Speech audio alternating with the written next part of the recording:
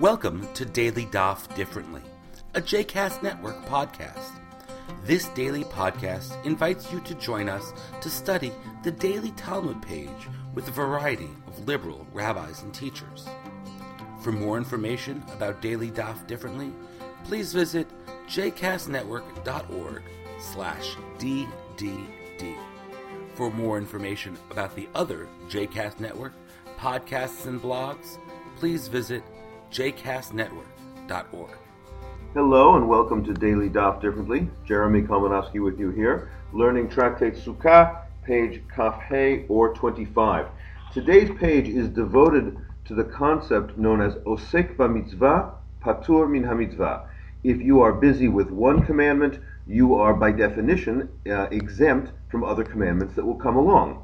Now there are any number of examples in the course of Rabbinic literature where this comes up. For example, if you're digging a grave and the time for reciting the Shema comes along, or you are comforting a mourner in the course of a funeral and the time for Shema comes along, you should continue to do those things because they themselves are mitzvot.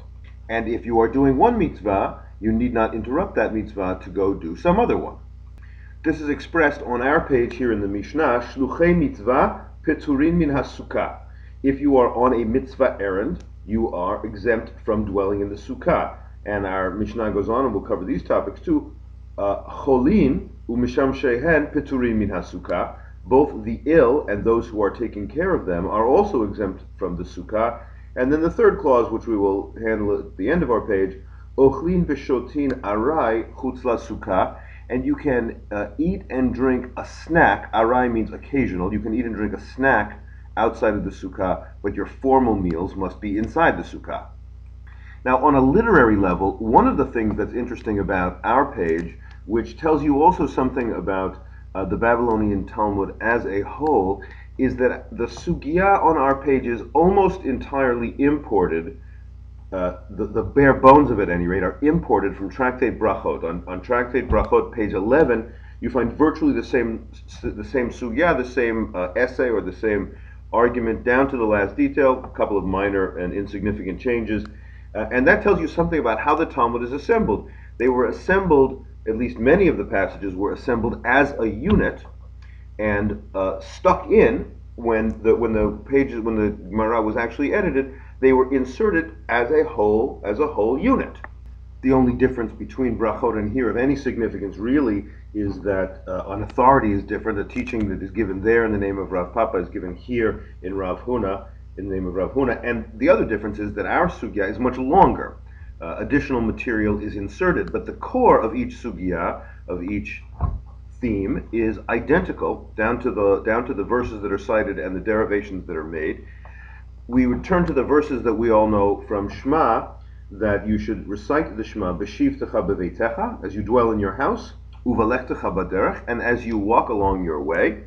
And they derive from that when you are walking on your way, that is to say, when you're doing your business, your commerce, pursuing your own desires, you should stop to recite the Shema. However, if you are going along the mitzvah path, that is to say, you are doing something pressing, that is itself a mitzvah, and the time for Shema comes along, you are osek b'mitzvah. You are previously already doing the mitzvah, and it seems illogical, to the rabbis at any rate, it seems illogical that you should be paying attention, seriously working, attempting to do something holy, and then all of a sudden you have to stop to do some other holy action. I think the basic assumption is that if you are doing a mitzvah action, do it with all your heart, do it with all your energy, do it with all your might, and do the next one when it comes along, but pay attention to the mitzvah opportunity that comes along and presents itself at first. It's funny that our sugya, and especially on the next page, will take this in a fairly far-reaching way. They'll say, for example, that if you are traveling to do a mitzvah, even when you are not doing the traveling right then and there, you've stopped for the night, you still don't have to build a sukkah. You are patur because you're on a, generally speaking, mitzvah errand. Even at this particular moment, you're not in a mitzvah errand. And that is clearly what the text is saying. The Tosafot, the medieval commentators from France and Germany, they kind of begrudgingly admit, yeah, that is what the text is saying, but it makes no sense. it makes no sense to say that if you are generally involved with a mitzvah, you don't have to stop to do any other mitzvah. And the Tosafot say, I'm on the left side of our page, if you happen to be looking at it, the Tosafot begin with a big printed word, shiluchei mitzvah, and about halfway down that little entry it says, v'tema, im yecholim l'kayem shnehem amai piturim. But what happens if you could do both mitzvot? It makes no sense to say that if you're doing one, you have no other obligations. De'atu adam sheyesh lo tzitzit bevigdo utfilin berosho mi miftar bekach mishar mitzvot. And let's say you happen to be wearing tzitzit, or you're wearing your tefillin. Does that mean you don't have to do any other mitzvot? If you happen to be going along returning a lost item, and some poor person comes up and asks you for money, you don't have to give that person a crust of bread? That makes no sense. The Tosafot say, Ela vadai lo miftar ela b'sha'a shehu osek ba. You are only exempt specifically at the moment that you're doing an action, and that if you were to stop doing that action, the mitzvah would fail to be fulfilled. You wouldn't be able to do it. So the Tosafot have a non-textual but very commonsensical definition of osek ba mitzvah, patur mina mitzvah. The two specific applications that our page will go on and make about osek ba mitzvah, about the one who does a mitzvah is exempt from other mitzvot, relate to mourners and to grooms. The grooms is quite interesting because it says, and this is not the contemporary practice, but was the practice back then, that grooms on their wedding night were exempt from reciting the Shema if they were marrying bitulot, literally virgins, never before married women. You can imagine that we're talking basically about 16-year-old males and probably 12 or 13-year-old females. And the Gemara says that the anxiety of first sexual encounter is so huge that nobody could appropriately recite the Shema. So the one who's hakoneset habetula, the one who marries and has sex for the first time with a virgin, is exempt from Shema. But hakoneset almana, but somebody who is marrying a widow technically, or any previously married woman, the anxiety is lessened, and so therefore that person should recite the Shema. And the Gemara will go on and ask, well, if the key factor is one's own personal anxiety, how about somebody who's got business anxiety? How about somebody who's, in the case that they mention, who's they watch their ship sinking out in the bay? Maybe they should be exempt. And the Gemara says, well, there's a difference between tirda de mitzvah, the anxiety that comes with doing a mitzvah, and tirda de reshut, the anxiety that comes from your own personal activities. And your own personal activities don't trump, but the anxiety of the mitzvah does trump other mitzvot. What becomes particularly interesting about that is they take another example, they derive analogy from another example of a mourner.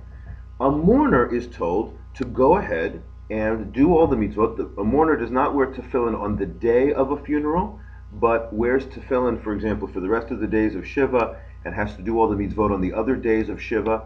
So what gives, if it's tirda de mitzvah, if it's the anxiety of doing a mitzvah that trumps other mitzvot, the mourner is engaged in lots of formal mitzvot. The mourner doesn't bathe, the mourner doesn't wear shoes. In those days, in Talmudic times, the mourner wore a kind of mask. The mourner does all kind of, like a kafiyah, a kind of a scarf over the face. The mourner does all kinds of mitzvot. Aren't those mitzvot that one is anxious to perform and therefore would be patur, therefore a person would be exempt from doing mitzvot of prayer? And the Talmud says the performance of those mitzvot is not really an emotional experience. You do those mitzvot because they are done. But the emotional component of mourning, the pain, the anxiety, the feelings of loss, all of that stuff, the Gemara considers that, tirda de reshut, a merely private and personal anxiety and not a mitzvah anxiety. And so therefore, one is supposed to go ahead and buck up and gather yourself together and daven.